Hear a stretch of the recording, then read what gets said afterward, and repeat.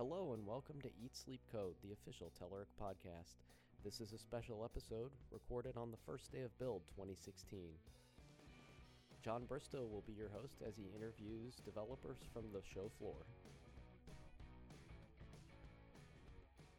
All right, we're here at Build. Talking to Chris Heilman, who's on the Edge team. Is that an accurate description? Of sorts, yeah. I'm in the outreach team, and I cover Edge. I cover interoperability between browsers, and I work a lot with the cognitive services, we call them right now as well. And formerly, you were at Mozilla. Yes.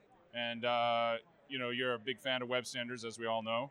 So what's going on with Edge these days? You guys really excited and pumped? Absolutely. I mean, my thing about Edge is I always wanted to beat Internet Explorer. This is what I think Edge should do, and we're doing really, really good with that. And it's the out-of-the-box browser, and I think far too many in the little bubble of us web developers don't understand that the out-of-the-box browser is the most important thing, because people download browsers when they are developers or when they want to have a service of a certain company, but normally they just click an icon and go online. So the browser that comes out of the box needs to be a really good browser, and in this case, we've done a really good job, I think. Yeah, it looks really tight. I mean, the features I've been seeing in it, the ink support, the Touch ID, is it called, or whatever you guys are calling it? That's the iOS version of it, I guess, but I don't know. What do you guys call that? The password integration or the credentials? Hello. Oh, hello. That's right. Excuse me. Sorry. You can see I've been reading a lot about it.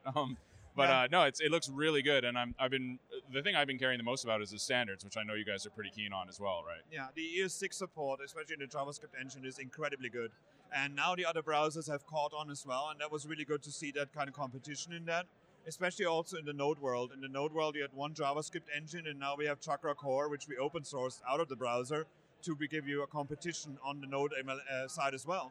So it's going to be very interesting to see how many people can use ES6 out of the box now without having to go through any compilation with like Babel.js or going through a meta language like TypeScript or something like that. So I think by having a good JavaScript engine, we boosted both the server-side JavaScript and the client-side JavaScript, and that's very exciting to me to see as well. So what do you guys see as like? I know there was that. I think there was a session on earlier today where you guys were looking into like what you're thinking about next and things. I know obviously ES is a big sort of focus for you guys. Is there anything else that you guys would be like to have pretty soon or? Well, there's a lot of stuff coming, and the good thing is in 2 days we got the Edge Summit here in San Francisco, where all the videos will be available, all the slide decks will be available, where we're going to show you what's coming next. So the story this time is like, last time we showed you Edge is here, this time we're like, okay, a year has passed, what happened? And the big thing is mostly, a few things I don't want to say yet, but the big thing is the more open we get, the more we actually get help from people out there. And one of the things that is missing or was missing in the past was that we built the thing, but we never allowed you to tell us what's broken in an easy manner.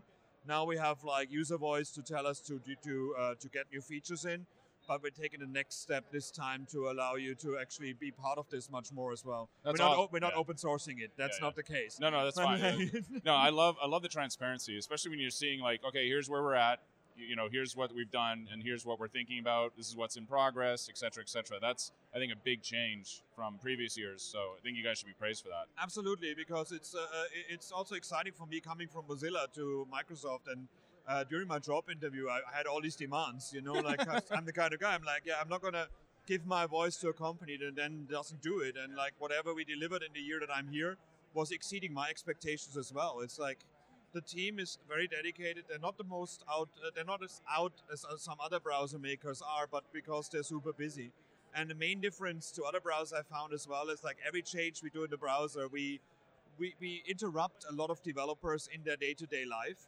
As a web developer myself, the most insightful thing in the last few weeks when I worked on a few build demos was working with Windows developers, and they all debug in Visual Studio. Mm-hmm. They don't debug in the browser. So when you look at the F12 developer tools, you say like, oh, it's missing all the other features that the other ones have. It's because 90% of our developers don't use them. They just basically have these tools already in their IDE. And that's when I find it really exciting as well when we got Visual Studio Code as an open source JavaScript editor that we now can use. You can put your JavaScript breakpoints in your editor, and you run the browser in the background, it goes back to the editor. So rather than like stepping through your breakpoints in the browser tools, you step through your breakpoints where you code. And that saves you a lot of time. And you see the call stack, you see locals, you see everything. You can step through it, and Yeah, it's wonderful. It's even available to extensions, which is pretty Yes, nice as well. that was a very important part because we wanted to be compatible with like Atom and all the others because extensions are fun to write, especially for editors. It's an own ecosystem in itself, if you think about it. Yeah, and to be clear, the extensions I'm talking about are VS Code extensions. Yes. Extensions for Edge are in the making as well. We're showing some Yeah, off yeah. here right now, but we want to make sure that this is the right thing. Yeah. I mean, all the other browsers are unhappy about add-ons and extensions as well because there's a lot of security problems with it. Yeah, of course. There's a lot of performance problems with it. And for us as developers, it's exciting, but we also complain that browsers use up a lot of memory, and a lot of times it's some extension doing it and not the browser. So I find that very bizarre I want everything to be extensible as well, but I understand the more complex the extension model gets, the more slower the browser gets, and that's what we don't want. If anything, we want the web to be faster. You're a busy man. You're always on the road. Where are you speaking next? Next, I'm going to go to Sweden, and I'm going to Sweden for 5 days, and I'm coming back here, and then I'm speaking at DevRel Conf here in San Francisco. All right, there you heard it. So if you want to see Chris in action, you can go and check out one of those events if you're in town. Otherwise, thanks, Chris, for talking to us at Build. We'll see you guys next. Thanks. I'm doing well. How are you doing? I'm good. It's You're funny. all 10. Man. It's been years. For people listening to this, the 3 people who are listening to this, I haven't seen Dana for about 5 years. And I think that was the last time I saw you. It was probably at some event, Microsoft event that we did. So Dana, you're CTO now of Kaseya. Yeah. You're here at Build. You're hanging out. Yeah. What'd you think of this morning's keynote sort of announcements I got? What'd you think of the ruler? The ruler's pretty badass. The ruler's awesome. Yeah. You know, I'm looking at my Surface Book going, that's going to be actually pretty cool. I can use that. So, That's cool. Yeah, so we saw the ruler, which was good. We saw the fedora guy. That guy was awesome. Yeah? He's Yeah, like my that- spirit animal. it's reminding me of Rodney's shoes. Yeah, right? yeah, You know, yeah, just yeah. that attitude and Yeah. just amazing presentation. So if people don't know, he's making a reference to a former colleague of mine and work colleague of ours that we had a lot of respect for when he went on stage for his shoes. This guy was very well dressed. So what did we see today? We saw some announcements around Windows 10. Yep. We saw the announcement around the availability of the preview or the anniversary Yes. update preview. Which is nice that everyone's getting for free. Yes. Which is awesome. We saw. I haven't downloaded the update for Visual Studio yet, but that one's come Today. But that's update 2. Yeah. Is that right? Yeah. And then, do we know what's in that? No. No. Anything? Actually. Probably new stuff. Well, lots of new capabilities to light up a whole bunch of the things that have been going on. Yeah. A lot of stuff that they'll be talking about in the next couple of days. That's right. So We saw. What else did we see? We saw HoloLens. Cognitive. Oh, Cognitive. Yeah, sorry. that right. to me was one of the killer things that has been just so underplayed. Not a people ought to understand it. All right. What's your take on it? I really love it because it's the concept now that we're going to actually be able to use machine learning in the cloud to deliver things to our applications in a meaningful way. We can be our own Bing with the data we have in the system, which You is can be your own Bing. being your own Bing. I like it.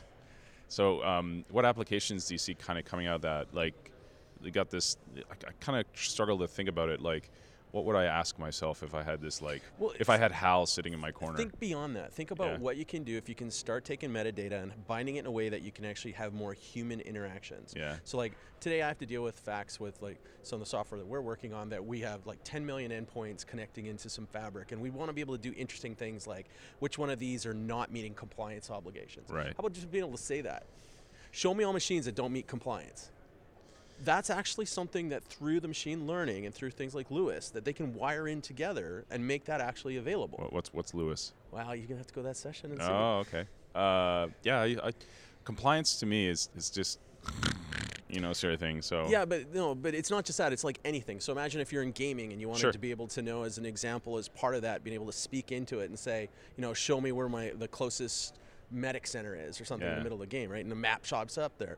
Well, it seems like that wouldn't be all that useful until you start wiring things together and just realize it's just taking the concept of being able to say, I don't know how it's going to work today, Yeah. but I can use machine learning to predict and make it better. And when you link that with other things like the whole new bots capability. Yes, the bot framework that got you announced. start wiring together this concept that you can have these logical human interactions with data. We're talking about Skynet, aren't we? Yeah, pretty Yeah. much. Actually, it's kind of funny.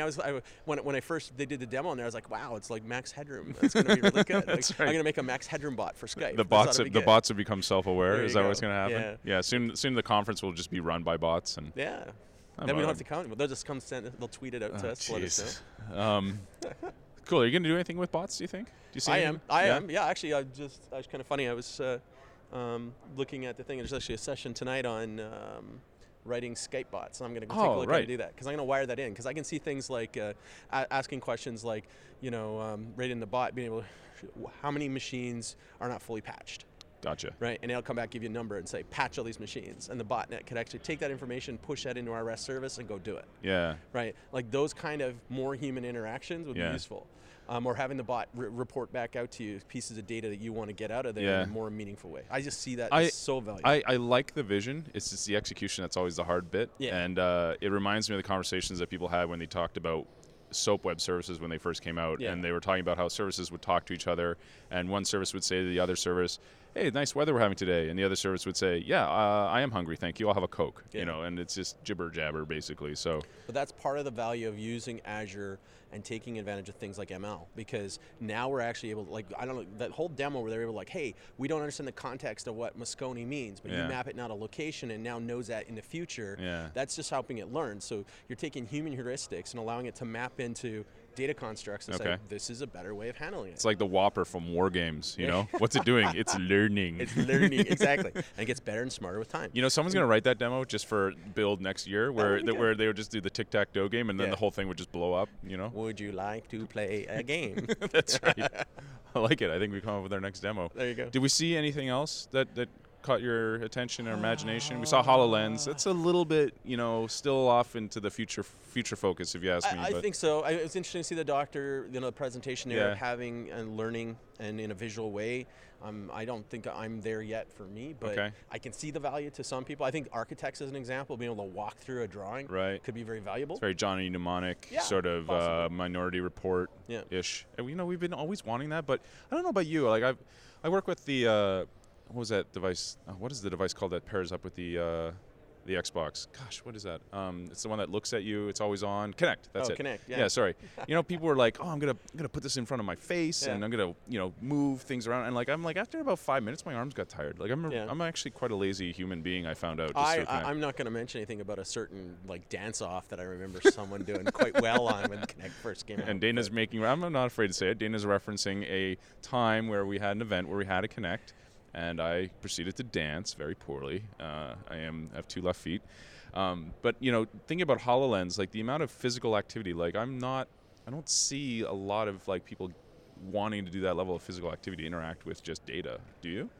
I don't either, but I think what happened is it's the augmented reality part that they can start tying in, which has more value. It's now having interaction with the user, where Kinect wasn't that way. Yeah. You're shackled to that TV. The thing that is a completely isolated PC running Windows 10. I agree. There's 2 issues that I see with it, and there's the only 2 ones I see. Is one, you need a big battery. Because if you're gonna walk around with this thing, I'm wondering how hot that would get. It just starts sweating and everything. And then 2, the other thing that I see is you're gonna look like a complete dork with this thing on. If you're doing the augmented reality thing where you're walking down the street. Yeah, but they said the same thing about the glass holes around Google. Yeah, but they look like dorks. Yes. And, they just, I don't know. But it's a great technology, but I don't know. I talk to people sometimes wearing those things, and I'm just like, can you just take those off for a second? It's really distracting. Yeah. So now you got this thing that covers up your entire face. You look like an F-16 fighter pilot, and you're just like, oh no, just everyone act normal.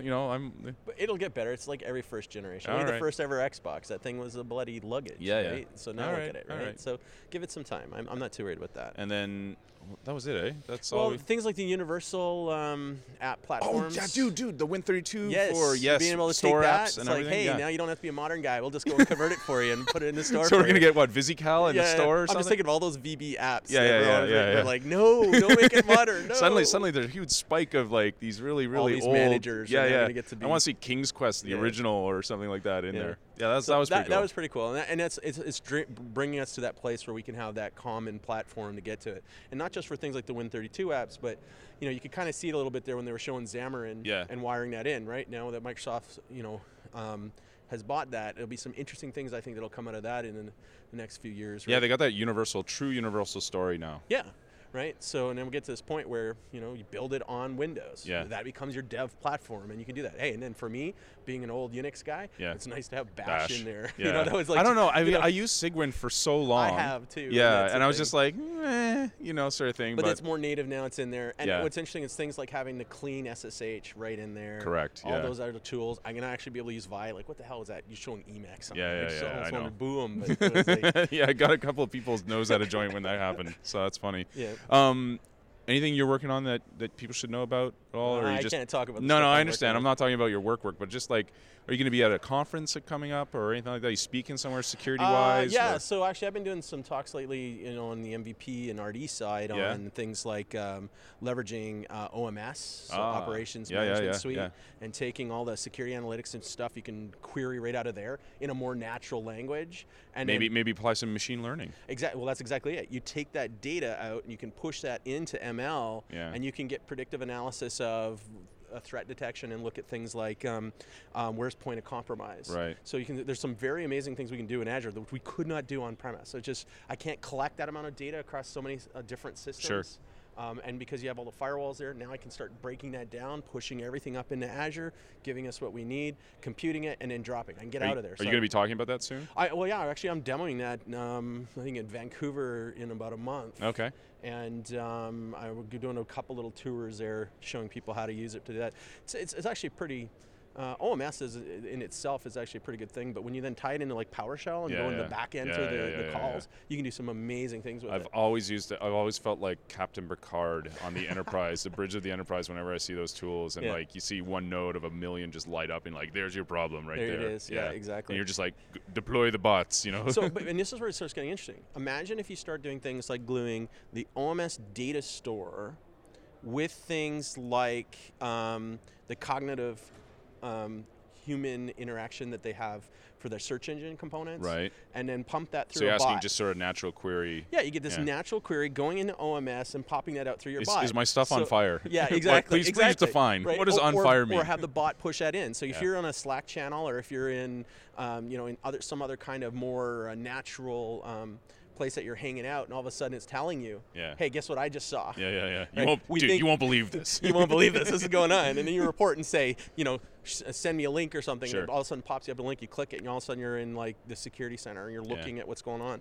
You sound excited about this. You sound like it's good. I have never had the tooling to be able to do that kind of stuff. Okay. Now I do. Now it's a matter of just us putting it together. You heard it here, folks. Dana Epp's going to create Skynet, and he's going to sell it for $1 billion as he always does, and make us all look terrible. So, thanks, Dana. All right, man. Really It's good appreciate the seeing chat. you. Yeah, you too.